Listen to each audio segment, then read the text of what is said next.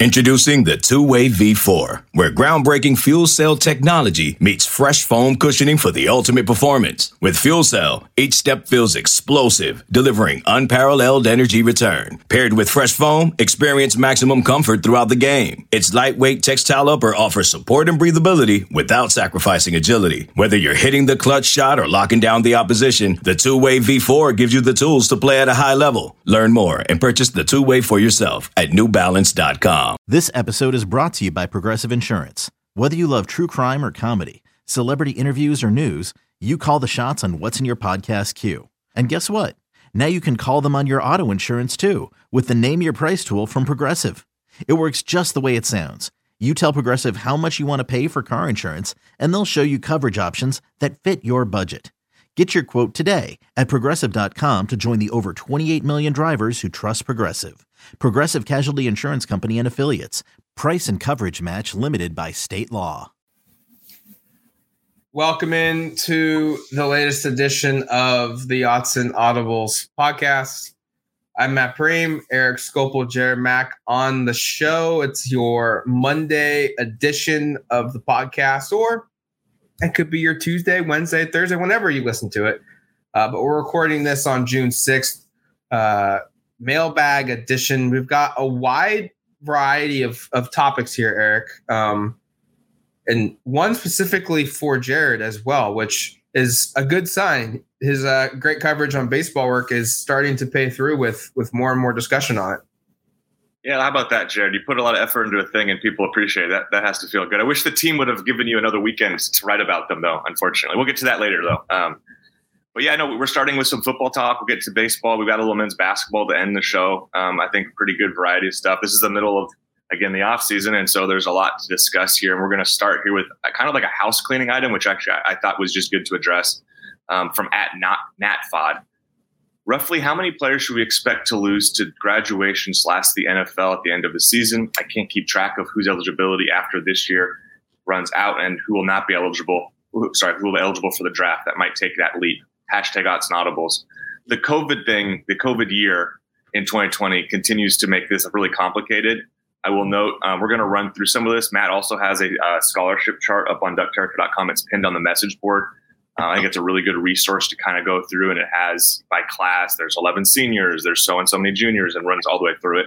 That'll help kind of communicate some of this. But the COVID year thing has made this a lot more complicated. And I know we're a couple of years removed from that season, but there's still kind of the lingering ramifications, I guess, if you will. And I kind of prepared a little of this, and we can run through some of maybe the likelihoods of who actually could go pro. But 11 seniors on the roster that don't have eligibility after this year. So that's kind of your baseline. And then there are a bunch of draft eligible juniors and sophomores, and even technically Justin Flo is like a redshirt freshman, I think. And he's also in this category. But like I wrote down 6 guys that I think are the most likely to potentially enter the draft. I think that would be like, I don't know, maybe Bo Nix, just because he talked about, I think, kind of wanting to conclude his career soon. I don't know what his draft stock looks like. Maybe it improves, maybe it doesn't, maybe he comes back. I think Stephen Jones and Brandon Dorlitz are guys that discussed going pro this previous year. It seems likely that they'll take a look again. Noah Sewell, I think, is the highest. I think he's gone after this year. I'd be stunned if he came back, barring, I don't know. I don't even want to put it out there what it might be, because it'd probably be something not positive about this season. And then Justin Flo, and I wrote down Christian Gonzalez because there's quite a bit of hype about the way he performed in spring. So those are like the 6 most likely guys. And then there's a handful of other guys that are fifth-year juniors. Like I wrote down Isaiah Crocker, Spencer Webb, Sam Taimani, Steve Stevens, and Brian Addison are all fifth-year juniors. So they also get kind of thrown in the mix here. So a very inexact number, but I think like hypothetically 16 to 20 probably. Draft eligible? Well, no, that just including the 11 seniors. Oh, okay. 11 seniors is your baseline, and then I said probably maybe 5 to 7 of these guys that are draft eligible that could maybe do it. But that probably, I don't even know if that, I don't know. It's hard. This is really hard to do right now. The draft eligible thing is like, if you just strictly draft eligible, it's over 30 guys. Yeah, it's like the whole team. It's it's massive. And to the question, we even still get confused about what year guys are, what eligibility these guys are, because it's hard to track. And so don't think you're alone in that. I mean, we get paid to know this, and while we know most of it off the top of our heads, there are guys that you have to sit there and think, like Steve Stevens, for whatever reason, will always, from my eyes, be younger than Javon Holland. Yet they came in at the same time, and Holland is entering his second year in the NFL, and could, and Stevens could have 2 more years before he makes it to the NFL if he really wanted to. But I think your number is right around there, Eric.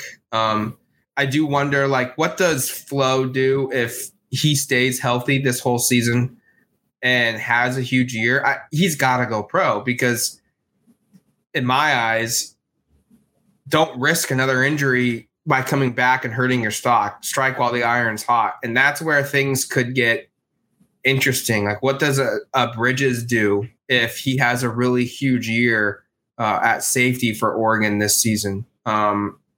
What does a guy like Braden Swinson do if he has a really big season? Sean Dollars, if he has a really big year, does he go pro? There's that. This number could grow to a really big number if certain guys have really big seasons. Yeah, of course. I mean, when you look at the who could actually leave, it's like in that 30 number that you mentioned, Matt. I'll throw a twist into this just because we haven't mentioned it yet. There are perks of staying in college now, more than just getting your education and your degree, which helps you in life.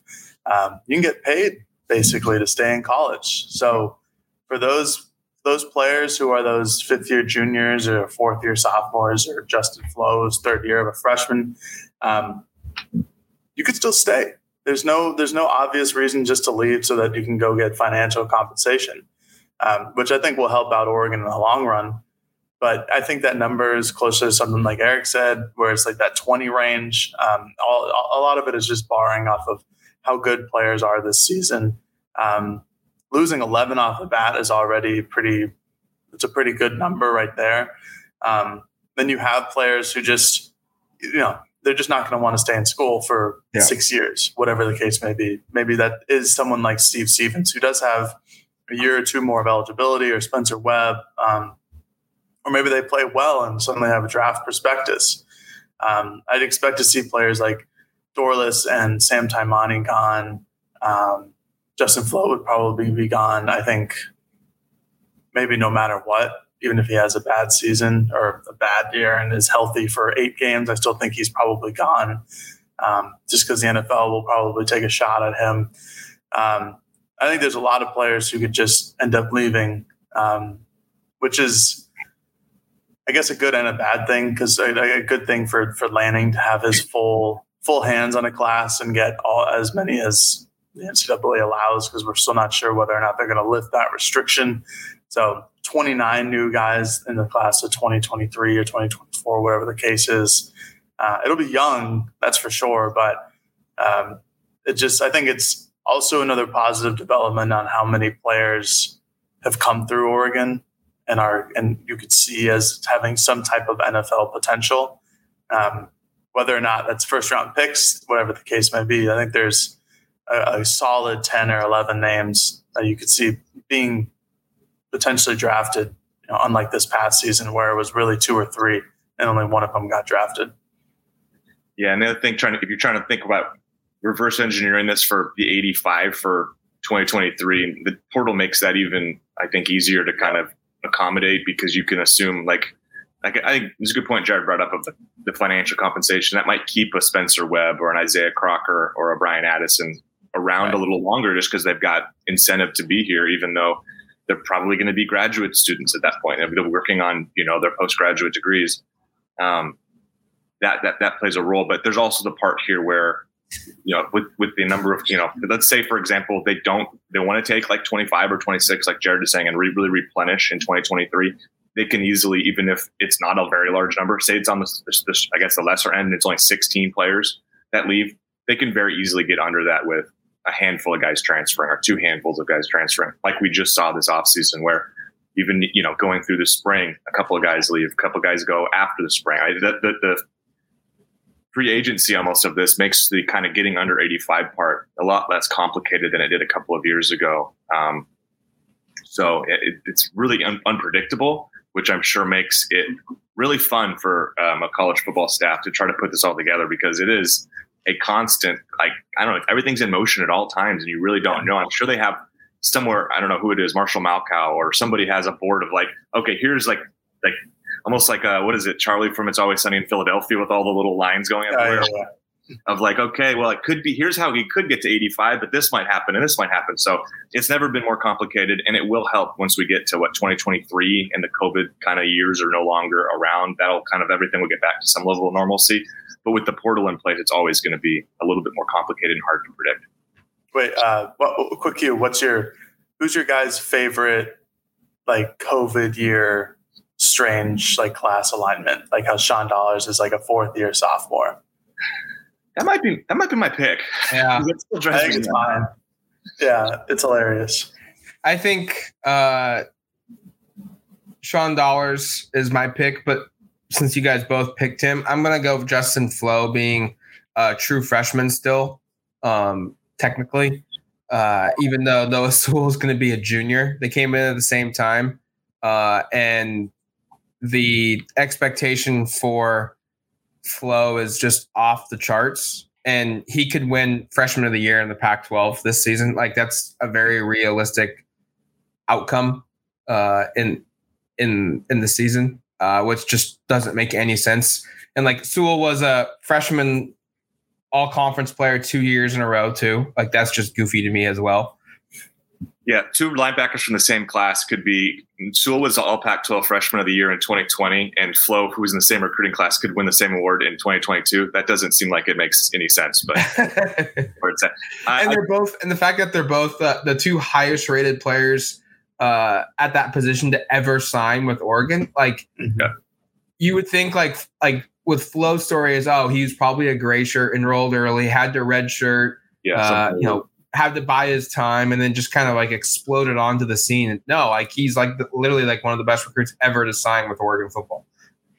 I think another one for me is Isaiah Crocker, just because I mean, it's another weird thing where, he came with expectations. We haven't really seen him much. We saw him at the tail end of last year, and you kind of feel like, oh man, maybe this is his final goodbye. Like, this is kind of the end of his career. It's finally, lights coming on, and you're like, oh, he has 2 more years. So I mean, like, light could really come on for him at some point here. Just a couple of those are so weird. Like, even a Brian Addison's another one where it's like, oh man, maybe he can win the safety job in his last season. No, actually, he could beat the team starting like deep safety for 2 straight seasons. This COVID stuff is makes it wonky. Okay. Last football question on the show here from @JoeyBonin33. Assuming that Bo Nix is named the starter this fall, could he have a career best season with Oregon? #Odds and Audibles. Are we talking statistically career best season? I assume that's kind of what the expectation, right, is. Yeah, I can imagine. I mean, like, you go through his stats at Auburn, I think it's somewhat plausible. I mean, he had his career best season was his freshman year, threw for 2,542 yards, 16 touchdowns, 6 interceptions. I mean, yeah, I think if that's easily attainable. That doesn't feel that far off at all. In fact, I remember when we were doing, you guys set the line at 3,000 or something for the passing yards a while ago. I think it was a little less than that.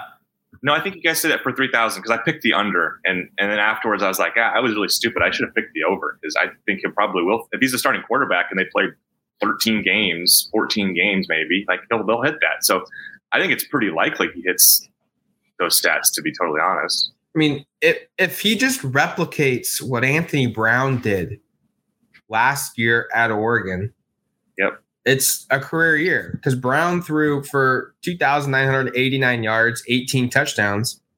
That's more yards by far than he did in 2019. That's 2 more touchdowns than he threw in 2019.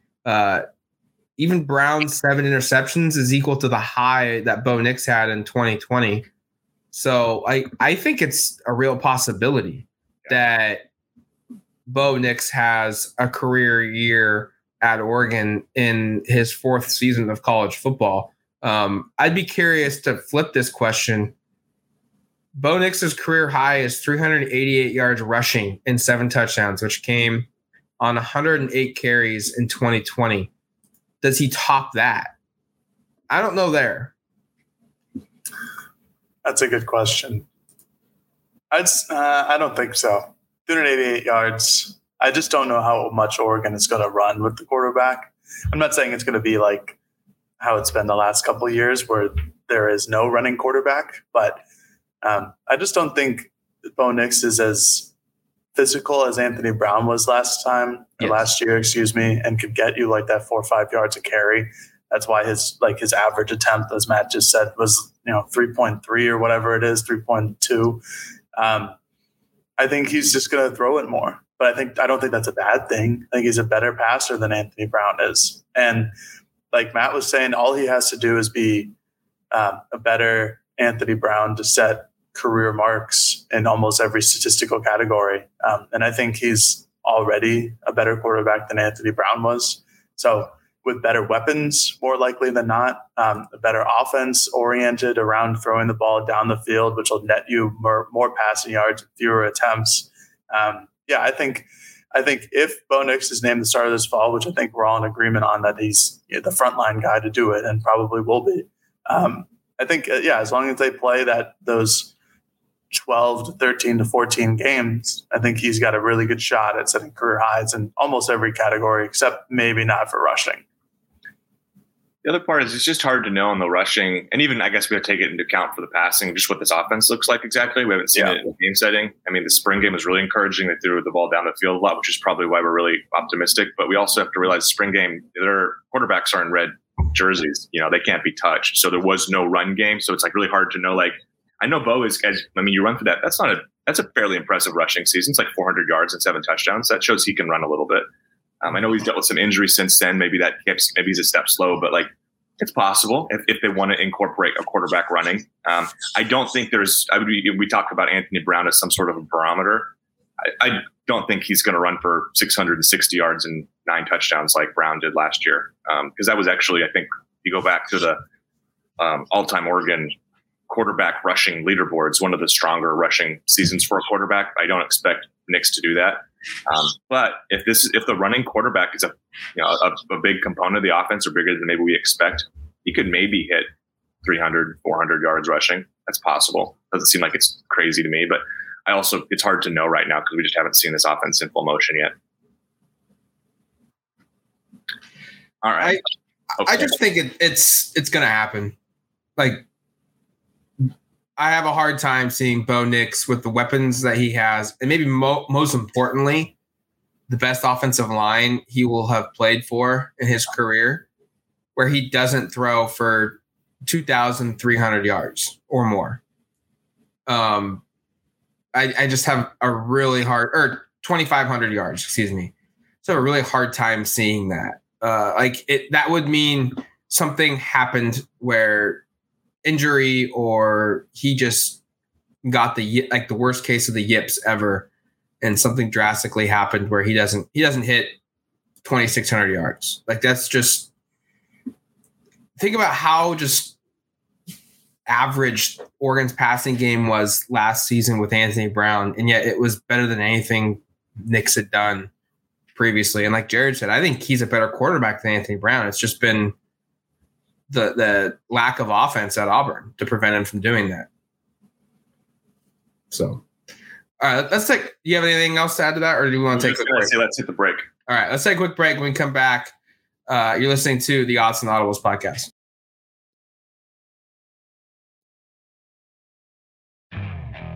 Okay, picture this. It's Friday afternoon when a thought hits you. I can spend another weekend doing the same old whatever, or I can hop into my all-new Hyundai Santa Fe and hit the road. With available H-Track all-wheel drive and 3-row seating, my whole family can head deep into the wild. Conquer the weekend in the all-new Hyundai Santa Fe. Visit HyundaiUSA.com or call 562-314-4603 for more details. Hyundai, there's joy in every journey. All right, welcome back to the Odds and Audibles podcast. Thank you for getting through that. 2 questions down, 2 more to go. Jared, this is where we turn the show over to some baseball talk. From @NashDuccaneer, Jared, what was your favorite thing about covering the baseball team this season, and do you expect them to be better next season? #Odds and Audibles. Oregon, of course, eliminated on Sunday. Louisville. I don't know how much recap you want to do on this past season, but first off, what was your favorite part, and kind of set a little bit of an expectation for what the 2022 season or 23 season, could be. Sure thing. Nash, thank you for asking. I'd say the best part about Cover Baseball this year was just going to the field almost every day and watching baseball. The sights and sounds, there's just nothing like it for me. I'd get there probably too early and just watch both teams take batting practice, talk to players, talk to coaches, talk to scouts, do all that good stuff. I just loved every second of it. Traveling down to Scottsdale was fun as well. A bit too hot, but that's just the native New Englander in me. As far as what it takes to be for next season, it's a tough question to answer right now because there's a lot of draft eligible guys on this Oregon team that do have eligibility left, who are juniors, draft eligible juniors like Anthony Hall or Josh Kasovich. I think those players, if they come back, that this team becomes a real contender. But if I'm Anthony Hall, if I'm Josh Kasovich, I'm probably going to be drafted in, the first 6 rounds. I'm probably leaving school. And that's what they should be doing. So those are big shoes to fill. Obviously last year you lose Jovan Matthews and Zavala, and you look at those as big shoes to fill. Oregon filled them this past season with a better offense. So maybe they fill them again next year. Who knows? They're the 26th ranked recruiting class coming in, according to Perfect Game, which is like the standard, the baseline for baseball recruiting. I think the key to them being better, and I think anybody who's listening who has watched the team this year, or at least read what I've been putting out there, understands that pitching needs to get better. I think they hit the transfer portal really hard for pitching. Adam Meyer, their number 1, was hurt early in the year with a season-ending elbow injury. He technically still could be drafted. I don't anticipate it, but that's still up in the air. But then you have RJ Gordon and Isaac Aon, Jay Stoffel, guys who 8 innings but weren't necessarily fantastic. They need more guys who could become frontline starters, who could be a number 2 or a number 3. I think if you get more lefties in the bullpen and 2 more starters on this team through the portal, or maybe a freshman emerges as one of those guys, I think they could be better than they were this year. It just depends at this point who gets drafted and who stays in school.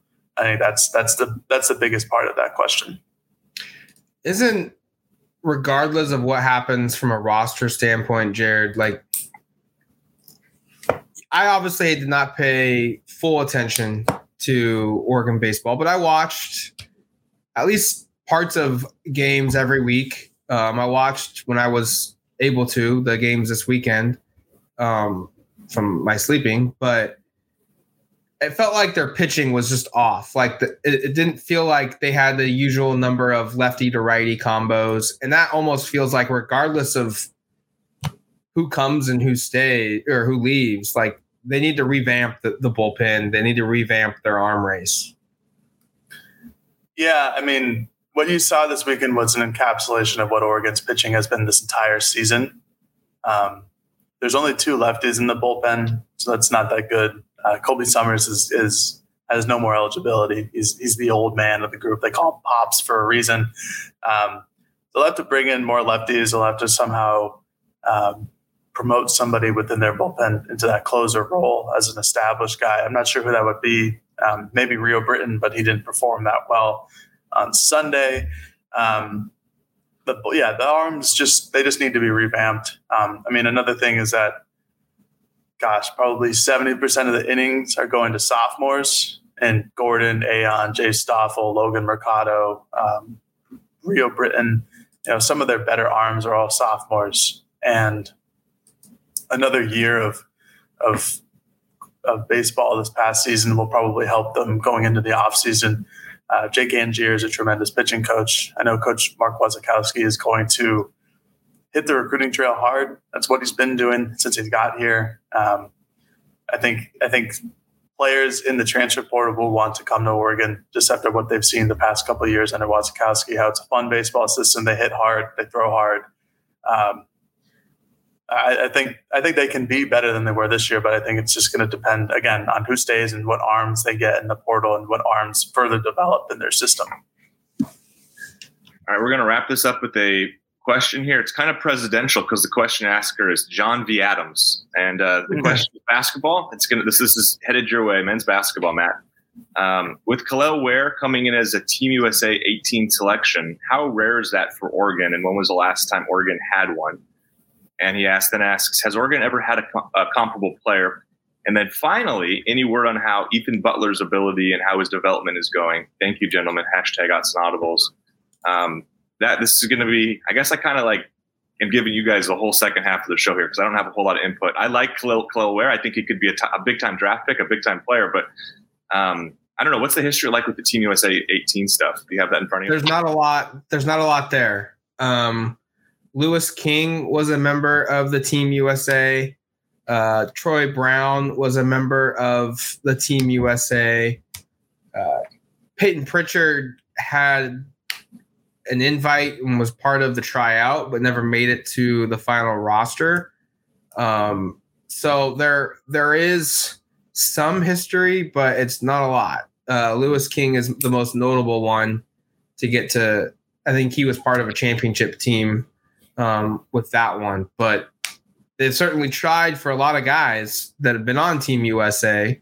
I know Oregon staff was able, even at one point, to go long time ago when RJ Barrett was in high school and watched him, play for Team Canada at an event where Team USA was playing at. So they've gone after some of these elite, high caliber guys. They just don't have a lot of them in there. I think Ware probably has the best possible outcome to have maybe the best air quote career for Team USA in competition, just because I don't know if Luke King was a full-time starter for them. He maybe started a couple games, but Ware looks like a guy that's going to play a lot just because he's one of the only big guys on the team. And it's going to be look, anytime you get more experience playing against, elite competition, which will be playing with your teammates and also the world's best at your age group, is a good thing. And yeah, it might prevent a little bit, of delay for his development at Oregon, his arrival at Oregon. I think the trade-off is worth it for Oregon if you're looking at it from their perspective. So it's not very often. Now, Butler's ability or development sounds like he's improved, sounds like he's growing. I don't think it's a case where you should be out here thinking that Ethan Butler is going to be a starter in 2022, 2023, but it wouldn't surprise me if he's maybe in that rotation at some point early in the season as Dana Altman is figuring out who can do what and what rotations work. It wouldn't surprise me if he's one of those last few guys to get called off the bench early on in the season as he's figuring things out. And from there, you just don't know. But he is certainly a big kid. I mean, you look at his frame and he's like 6'7" and 210 pounds or so. He's got the physical tools to turn into something pretty special. It's just now, can Oregon's coaching staff and more importantly, Ethan Butler kind of refine that clay mold and turn it into something pretty special there? Matt, we're going to go off show notes here because while you were under the weather with your sickness, a couple guys came back. We can just say that. Okay, I try to be careful because we had to establish if we could. Okay, so Matt had COVID a little last week, so that's why he wasn't on the last show and whatnot. And I was just with Will Richardson back and Quincy Guerrier coming back. We kind of know now. Finally, it's crazy because it's like early June. We now know what the roster will look like. Like, how do your expectations change? I guess just with Will coming back and Quincy coming back. Well, I mean, most importantly, this does not force a Dior Johnson into the starting lineup. I think that is pivotal, and that's not to say I don't think Dior could be a guy that starts. It doesn't require him to be that guy, and that's always my biggest distinction for freshmen of Dior's status or Ware's status, is you want them to be in the starting lineup because they're that good, not because you need them to be that good. Like Troy Brown had to be in the starting lineup for Oregon. And while he had a solid freshman year at Oregon, I don't necessarily think he was even their third or fourth best player on the team. He certainly was at times their best player, but he was too widely inconsistent. And this kind of protects you now from the inconsistencies you see sometimes with freshmen. And so I think the expectation is you've got Will in the starting lineup. You've got probably Keyshawn Barthelemy in the starting lineup. Keysnard is probably in the starting lineup. The transfer from South Carolina, Quincy and Dante. You've now got a rotation of 5 guys that either are multi-year starters at Oregon or multi-year starters for teams in the Power 5 or I guess Power 6 of college basketball, which is a good sign. And now your bench is made up of guys like Biddle, Ware, Dior. You've got Tyrone Williams, the nation's junior college leader in scoring. Rivaldo Soares. Like, I'm not going to sit here and say that the expectation is that they win the Pac-12 conference, but the expectation should be that they're in that discussion. Like, they need to contend for it. Doesn't necessarily mean win it, but I would be pretty disappointed that if this team does not have a chance to win the league in the final month of the season or final 3 weeks of the season. Yeah, it doesn't feel like a team that there's like, I know this is worst case, but they just had to come off a season where they didn't make the NCAA tournament. I feel like there's no excuses for that this year. They're a tournament team, hands down. Like, right? Has to be. Yeah, like they have to be a tournament team. If they're not a tournament team for a second year in a row under Altman, major disappointment. You really have to go back and look at what went wrong. Why did this happen for a second time? Because last year's team was a tournament team. They just didn't make it. They just never clicked. Kind of getting a do-over. I know some people are maybe down on Will Richardson, but I think this is huge. A, for Oregon, huge. B, for the league. He's going to be one of the better players in the conference. And, we don't know how long he was dealing with mono during his true senior season. So it gives him an opportunity to do it over again. And, I mean, again, like maybe I'm a little optimistic here, but I just think this is a team that should make the NCAA tournament. And it wouldn't surprise me if they're a Sweet 16 caliber team. But at minimum, they need to be an NCAA tournament team at minimum. Yeah, at minimum for sure. I think it was important to add Keyshawn Barthelemy as well and put him as a primary point guard, have Will Richardson as the 2. I just think that's where he's best. That didn't really happen last year with Davion Harmon and Jacob Young because those guys were both better suited to be a number 2. Will Richardson, I just don't think has the skill set to be a number 1. I think he's just better off as an off-ball guard, and that's fine. That's why he worked so well with Peyton Pritchard, because Peyton Pritchard was the true point guard of that group. I think the addition of Richardson obviously makes his team much better, gives him a true number 1, a guy who's been through it all, someone who can make clutch shots, et cetera, et cetera. And now they have a lot of tall guards that Dana Altman loves to work around with, and Couisnard, Barthelemy, Richardson, Tyrone Williams. Soares, if you want to count him as a guard. They have options now, and their front court depth isn't the best, but this is where Quincy Guerrier can play that small ball 5. Depending on his matchup, you maybe don't want him to be a center out there, but he's 6'8", 6'9", can hold his own, can stretch the floor. He was really pivotal down the stretch last season to try to at least get them to potentially make a tournament bid. Came up short, but he's still he's a solid player. And to have him back, I think is going to help. Probably not as much as Richardson, but I think a lot of the underlying defensive metrics, the defensive statistics, the defensive ability is going to be because Quincy Guerrier is back. I mean, Jared, go back to the second game you and I covered that year was against SMU, a team that they very clearly could have been a tournament team by the end of the season. And Oregon just throttled them 86-63. And for whatever reason, Oregon, the first 2 games of the season looked like they were supposed to be, and looked like a second week of the NCAA tournament type team. And then it never really clicked after that. But that was a game where Will Richardson played kind of off the ball, like Jared brought up. He only played 20 minutes. He scored 18 points. He was 4 of 5 on threes. Right. And that was because Harmon and Young were doing a lot of the point guard distributions that game. Eric Williams had a team high 3 assists, which was a game in which he played, really good early on for Oregon, and he kind of fell off at the end of the year. I just think Oregon, they're set up to kind of be the team they were supposed to be last year.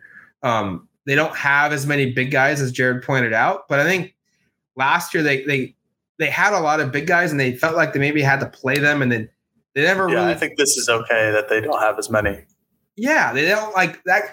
The guys last year didn't all necessarily fit well. Like you had 2 of the same thing. Like Isaac and Bill were the same player. Frank and Dante were the same player, and it felt like they had to play all of them or 3 of them every game. Where now you've got Dante back, you've got Biddle back, and who are totally different players between the 2 of them. And then you've got kind of a mix of the 2 in Ware, who can shoot threes, but also has a good post-up game. And so now you've only got 3 big guys to really worry about for 1, maybe 2 spots. Throw in Quincy for your 4th big man. And now you've got that natural kind of rotation of guys. I just think this roster is built better than it was last year. And that could be a reason why I feel like the expectations should remain high. All right, it's going to do it for us here on the Odds and Audibles podcast. Thank you for listening to the show. Thank you for submitting questions. Until the next one, we'll be back later this week. You've been listening to the Odds and Audibles podcast. Talk to you later, folks. Peace. On May 23rd. I want to go back to normal. What's normal? The Paramount Plus original series, Evil, returns. We've already hunted werewolves, demons. And now what? A baby Antichrist? Okie dokie. Prepare yourself. You will not beat us. For the end. I have visions of hell. Make it stop. Make it shut up. You're not gonna survive this. Evil, the final season. Streaming May 23rd. Only on Paramount Plus. The time has come for drag queens to save the world. RuPaul's Drag Race All-Stars is back on Paramount Plus, and for the first time ever, I want you to use your talent for good, for a change. 8 iconic queens are competing for the charity of their choice. This is how you do drag. Who will slay it forward, win cash for their favorite cause, and a coveted spot in the Drag Race Hall of Fame. RuPaul's Drag Race All-Stars. New season streaming May 17th exclusively on Paramount Plus. Go to ParamountPlus.com to try it free. Terms apply.